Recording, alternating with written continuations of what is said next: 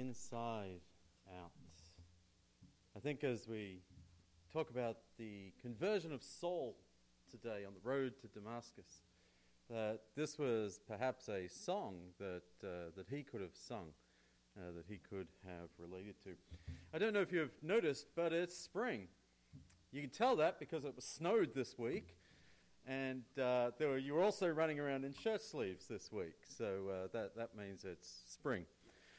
If it's spring, it means it's garden time, and so it's time to plant, and we've got that down here with the community garden, and we've had quite a good response to our advertising this year, and I think we're close to filling up the garden. I don't think we have 3 empty spots that we could build 3 new beds. I don't think we're quite there yet, but we're very close and have more community members than we have done the last couple of years.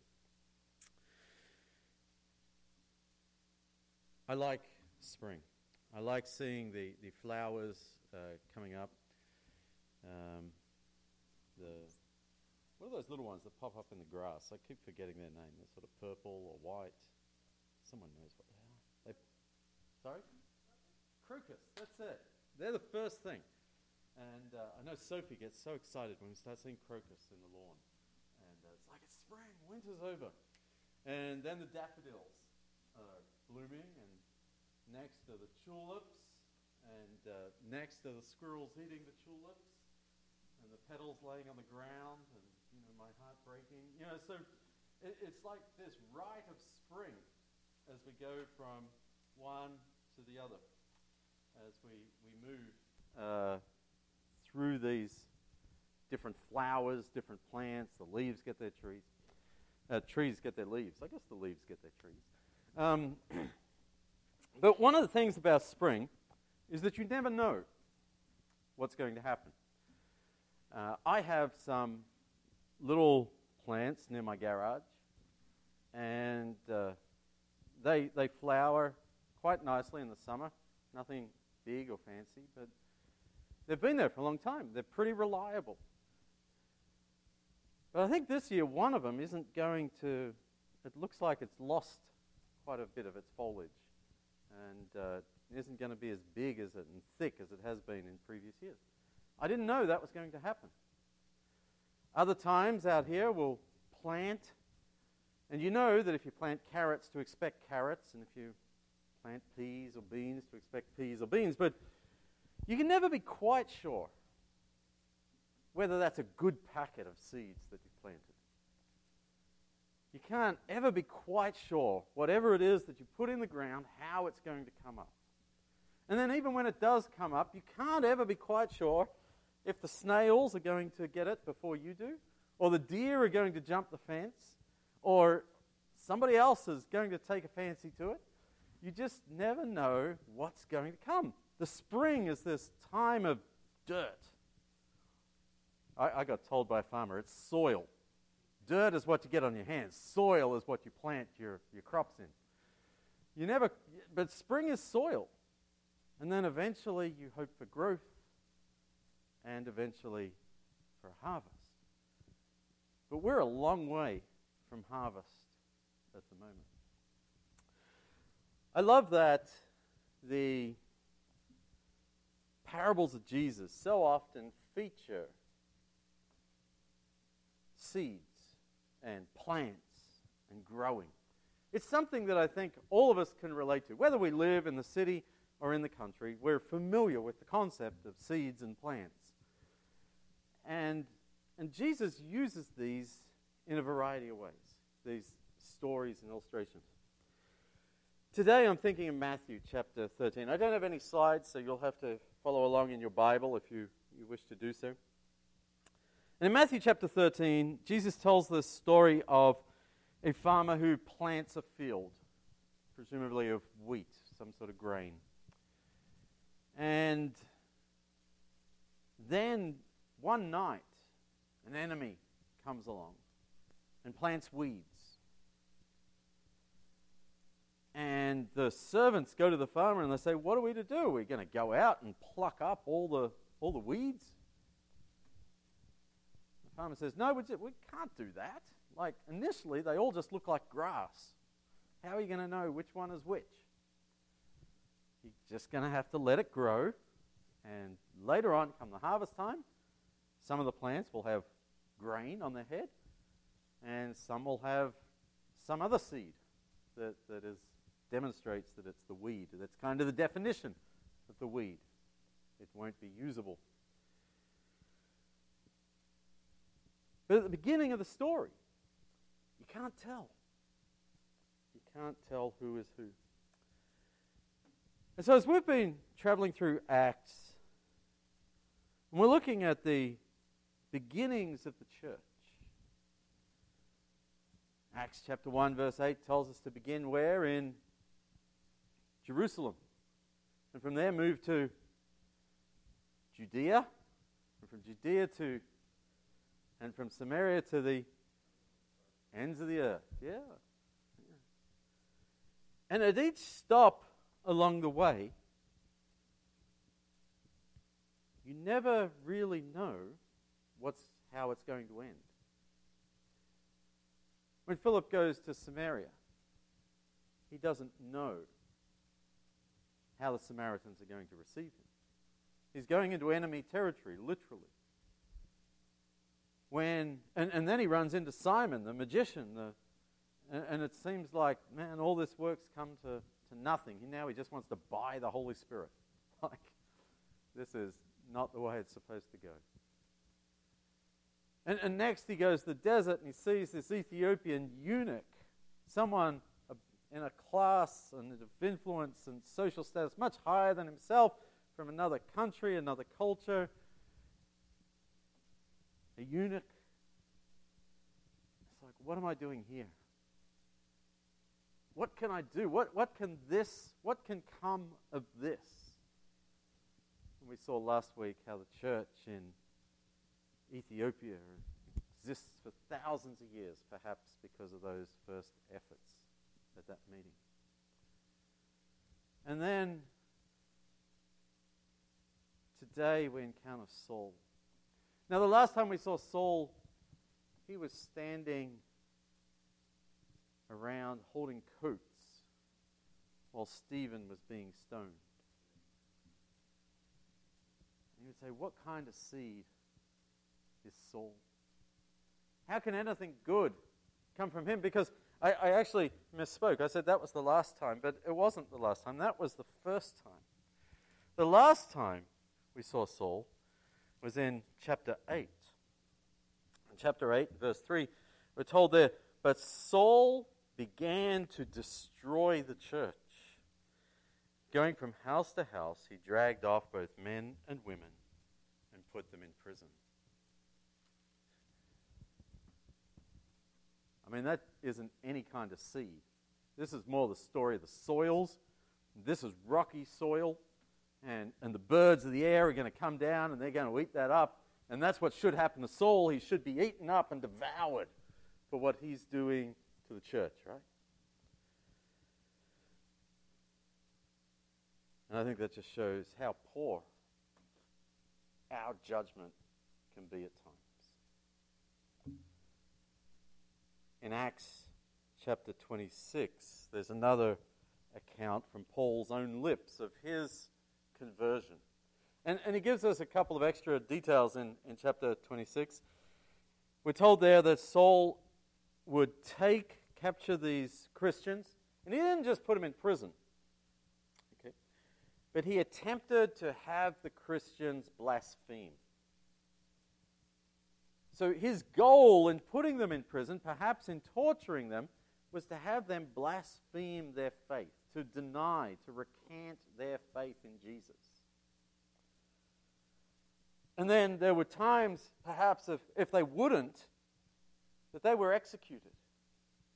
And Saul says that he was one of those there to cast his vote for their execution, for their death, for as he would have perceived it, their destruction of Judaism. He was a zealous, violent, and intimidating person.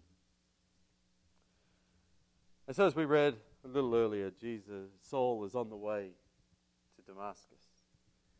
When he gets there, he's going to take captive, take prisoner some more Christian leaders. See, Paul was a big thinker. He thought globally, big picture. We see that in his life as a Christian. We see it now. That he wasn't happy to purify Jerusalem. He's like, no, we have to get rid of this scourge, this cancer that is Christianity. And so he goes to Damascus, up in the north in modern-day Syria. And he wants to bring those Christians from Damascus back to Jerusalem. And we just saw what he wants to do when he gets them to Jerusalem. He doesn't just want to put them in jail for 6 months.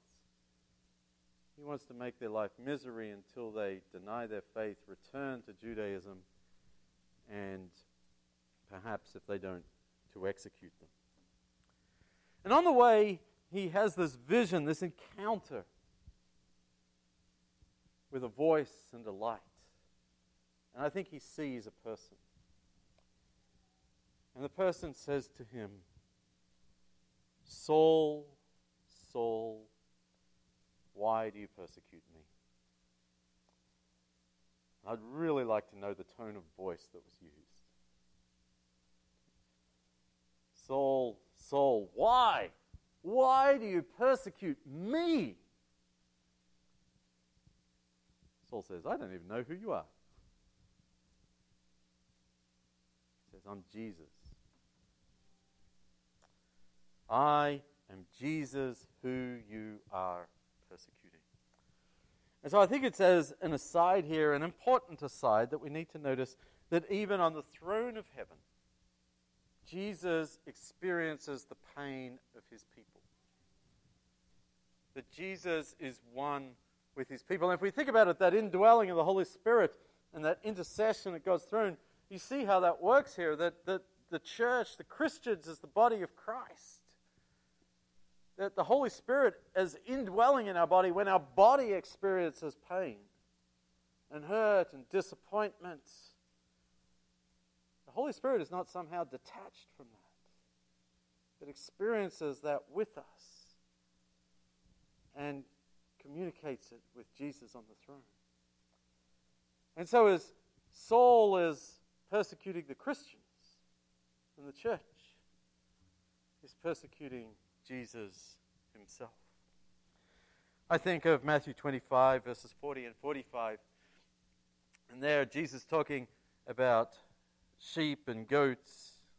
And he says, whatever you do for one of the least of these brothers and sisters, the poor, the imprisoned, those who are being treated unjustly, whatever you do for them, he says, you do for me. He takes it personally. When we mistreat those who are disadvantaged outside the church, when we ourselves are mistreated or we mistreat each other within the church, Jesus takes it personally. And so that could be both a comfort and a little bit scary, depending on which side of that equation we're on.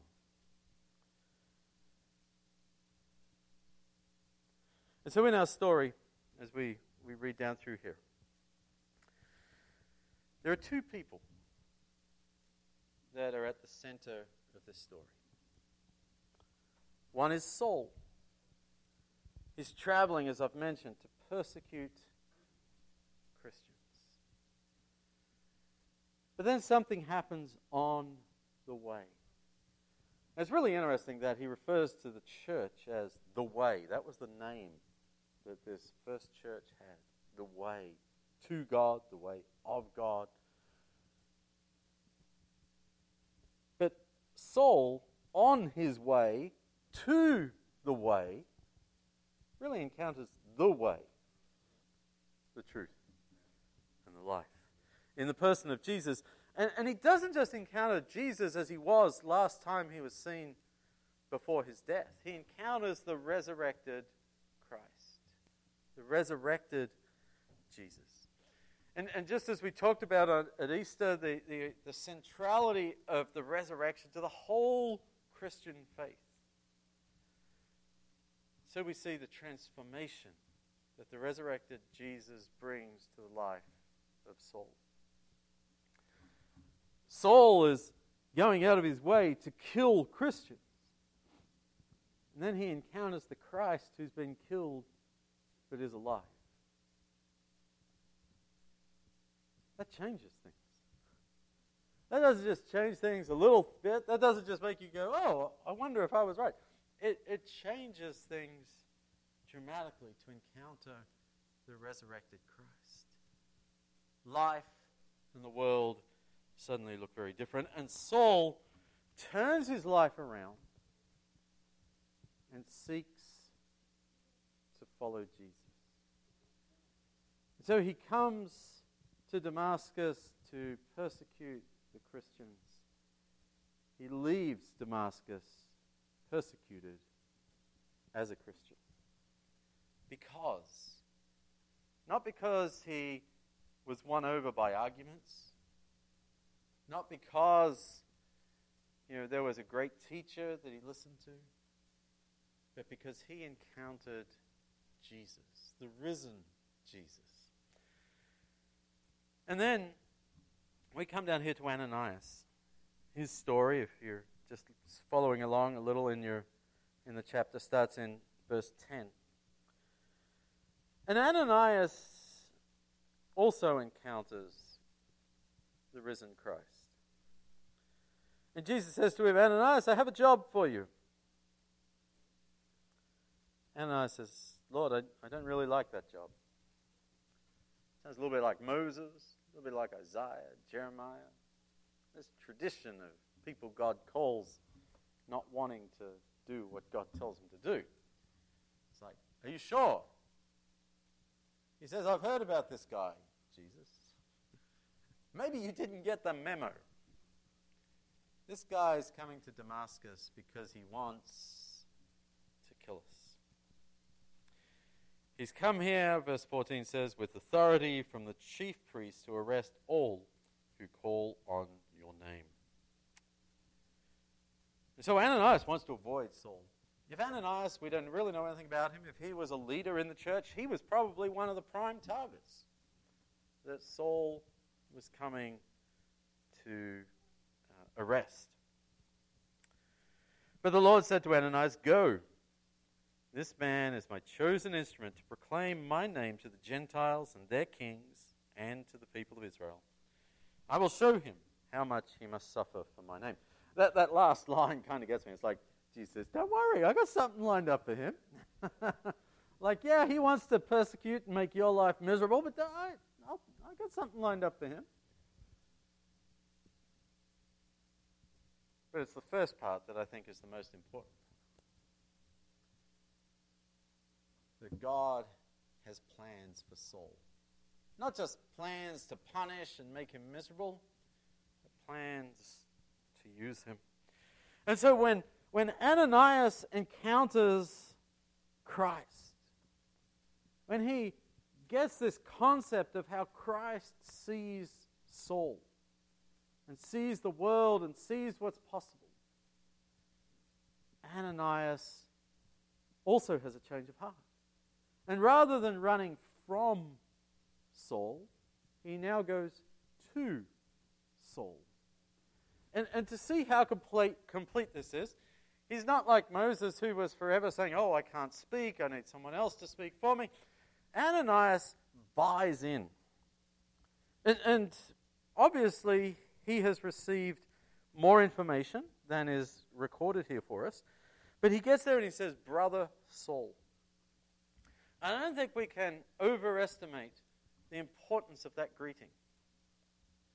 Because Saul, they have not talked. Ananias has not talked with Saul at this point, as it's recorded. All he's been told is that God has plans for Saul. And I think he comes down and he says, Jesus, who appeared to you on the road as you were coming here. Now, there's nothing up ahead that says where in his vision that information was given to Ananias. So we know Ananias has more backstory than is contained here. But nonetheless, he doesn't need to see for himself. He doesn't need to test him. Think of Joseph and his brothers and the testing that he put them through. Ananias doesn't need to test Saul. Ananias goes to him, and because God told him to go to him, he says, "Brother Saul." He hasn't received the Holy Spirit. He hasn't been baptized. He's still blind. He hasn't told Ananias that he's had a change of heart. He wants to hug him instead of arrest him. But God's word is good enough for Ananias. And so he says, "Brother Saul." And when he does that, then immediately something like scales fell from his eyes, Saul's eyes. He could see again. He got up. He was baptized. He received the Holy Spirit, we're told. And he'd had 3 days of fasting. And after eating some food, he regained his strength. There's a lot of different points and applications through this passage. But the one that I want to extract from us is just how difficult it is for us to tell good seed from bad seed. Could you tell that Ananias was going to do what he was told? I mean, he was a believer, but does that mean that he would still go to Saul? I want to just jump down, because compare Ananias' reaction to in verse 26. When Saul came to Jerusalem, he tried to join the disciples, but they were afraid of him, not believing that he was really a disciple. You see, don't think that just because Ananias was a believer that he was bound to love Saul and embrace him and accept him. Because you got the mother church in Jerusalem that when this same person shows up, they're like, "Whoa, no. We don't trust him. He's undercover. He's seeking to infiltrate the church, and we're going to wake up one morning with swords at our throats."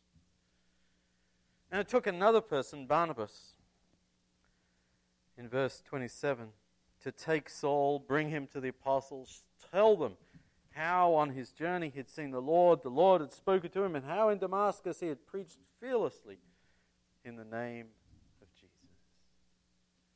Barnabas became Saul's advocate in helping him integrate into the church in Jerusalem to find his place of belonging. And so we actually have three people, if we keep on reading all the way through there. We have Saul, we have Ananias, and we have Barnabas.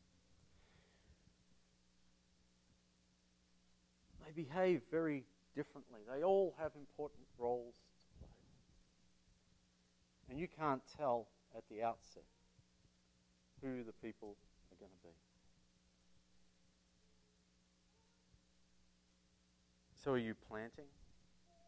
What are you doing? Are you planting? Are you watering? Are you investing in other people? Perhaps you're an Ananias.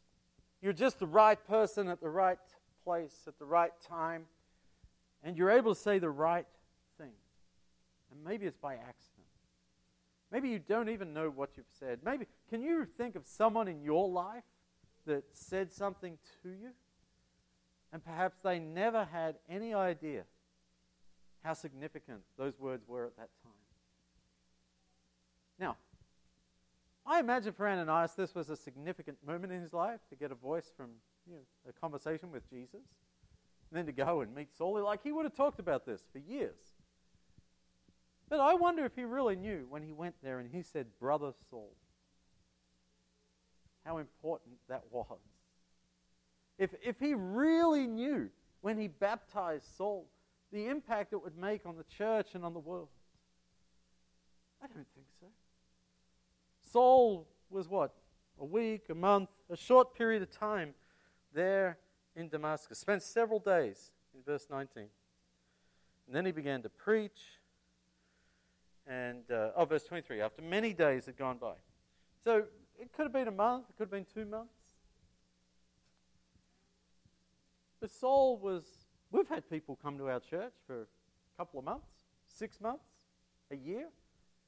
And you probably can't remember all their names. if you've been here any length of time. And so, Saul was just another person passing through the church. A significant person, a notable person who became a leader. But Ananias' words in that moment, as he baptized him, may not have seemed all that special. I know many of us have had people tell us things that aren't all that special to them, but were special to us. And sometimes we get to return that favor. But we need to have that relationship with God in the beginning. We can't point people to God by accident if we're not in contact with God ourselves. Or I wonder, are you more of a Barnabas? Rather than that short one-time encounter where you have an opportunity just to speak God into somebody's life, perhaps you're willing to invest in a new Christian. You see somebody at the church or in a growth group, or that you just know them, they may attend another church, but you recognize that they're in a place in their life where they just need somebody to walk with them. And you're saying, I'm willing to do that. I've done that. I can look back over my life and there was this person and that person. And it was still just for a season, but it was for 6 months or a year or a couple of years.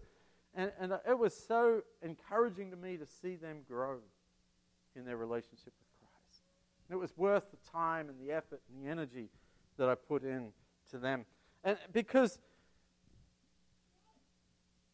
the whole church won't do that. Sometimes we think, other people do it. The whole church won't do that. There are many times somebody new comes to the church, and our social network is already full. I don't have space in my life to add another person. Or maybe they're a little different, a little strange. I'm not sure if I want to spend much time with them. But the church needs people like Barnabas to come alongside them and say, whatever your struggle is as you come to the church, we want you to belong here. And it's going to be my job, my task, to help you find your place in the church, in God's kingdom. Not just as a place to come and sit and have good conversations, but as a place to serve. You see, Saul was immediately given opportunities to preach and to teach and to share his story and his knowledge of Scripture. And I think perhaps the Holy Spirit was working in him in a very powerful way that most new converts don't experience. But nonetheless, he wasn't just told to sit and to come on Sunday, find a comfortable seat, and do that for 6 months, and then we'll find something for you to do. Barnabas said, no, come with me. We'll put you to work. Because there's work in God's garden. And maybe you're Saul. Maybe you're on fire. Maybe there's something within you that says, I want to change the world for God. Because the church needs souls. The church needs these people that are filled with enthusiasm, that wear out the rest of the church, that don't seem like they're able to stay in one place very long because they're just thinking bigger than everyone else is thinking. They've got places to go, people to see, and stories to tell. And I wonder if that's you. Because the church needs those people now more than ever, or as much as ever. And so I have 2 takeaways. I guess the first takeaway is just that we can't tell on the front end who people are. And so when we allow those first impressions to impact the way we interact with people, we do Jesus a disservice. You see, we do that with people outside the church, don't we? Whether it be Philip, the Ethiopian eunuch, there are people outside the church that we decide from first impressions are not going to be interested in Jesus. And we make the decision for them. And they never find their way into the kingdom of God, perhaps. But then But God does have, through our efforts, they never find their way into the kingdom of God. But God, the message is that God has a place for them in His kingdom. And that God, we saw last week, will run after them. Or He will appear to Saul. He'll get them into his kingdom. And then the other is that not only is there a place for people outside the kingdom, inside the kingdom. But when you're in, there's also a place for you. There's a work for you, a task for you, a role for you to carry out, a place to belong. And so Saul not only was an unlikely person outside, when he came inside, God had something for him to do. The good news is that God doesn't call us all to be the same person at the same time. Okay? God doesn't design the church to be filled with Ananiases, or with Barnabases, or with Sauls. That there is a place for each of them. And perhaps at different points in our lives, we identify with different roles, different responsibilities. We're not just locked into being one thing forever. And so my question for you today is just to ask, where do you fit in God's garden? What role does God have for you to do? Are you the seed struggling to grow that needs to be watered? That was Saul at the beginning. Think about it. If Saul had never encountered Ananias, never encountered Barnabas, I think God would have arranged things. But just those people play such pivotal roles in Saul becoming Paul, who wrote so much of the Bible and spread the church and planted so many churches throughout the Roman Empire. But he started out as a seedling. And with all seedlings, it's so the snail's going to get it, or is it going to bear fruit? And it's the attentive gardener that cares for it and looks after it. So are you the seedling? Are you the gardener? Where are you at the moment? Are you the Ananias or the Barnabas? The Saul? Are you the church in Jerusalem? Kind of steps back. Says, we're not sure what to do with this person. We're not sure how to handle this. We'd rather not touch it. I hope that's not who Lawson Root is. I hope that's not who you are. I think there's some really positive role models here. And God has a place for all of us. A place for everyone to belong and a role for everyone to fulfill what's yours.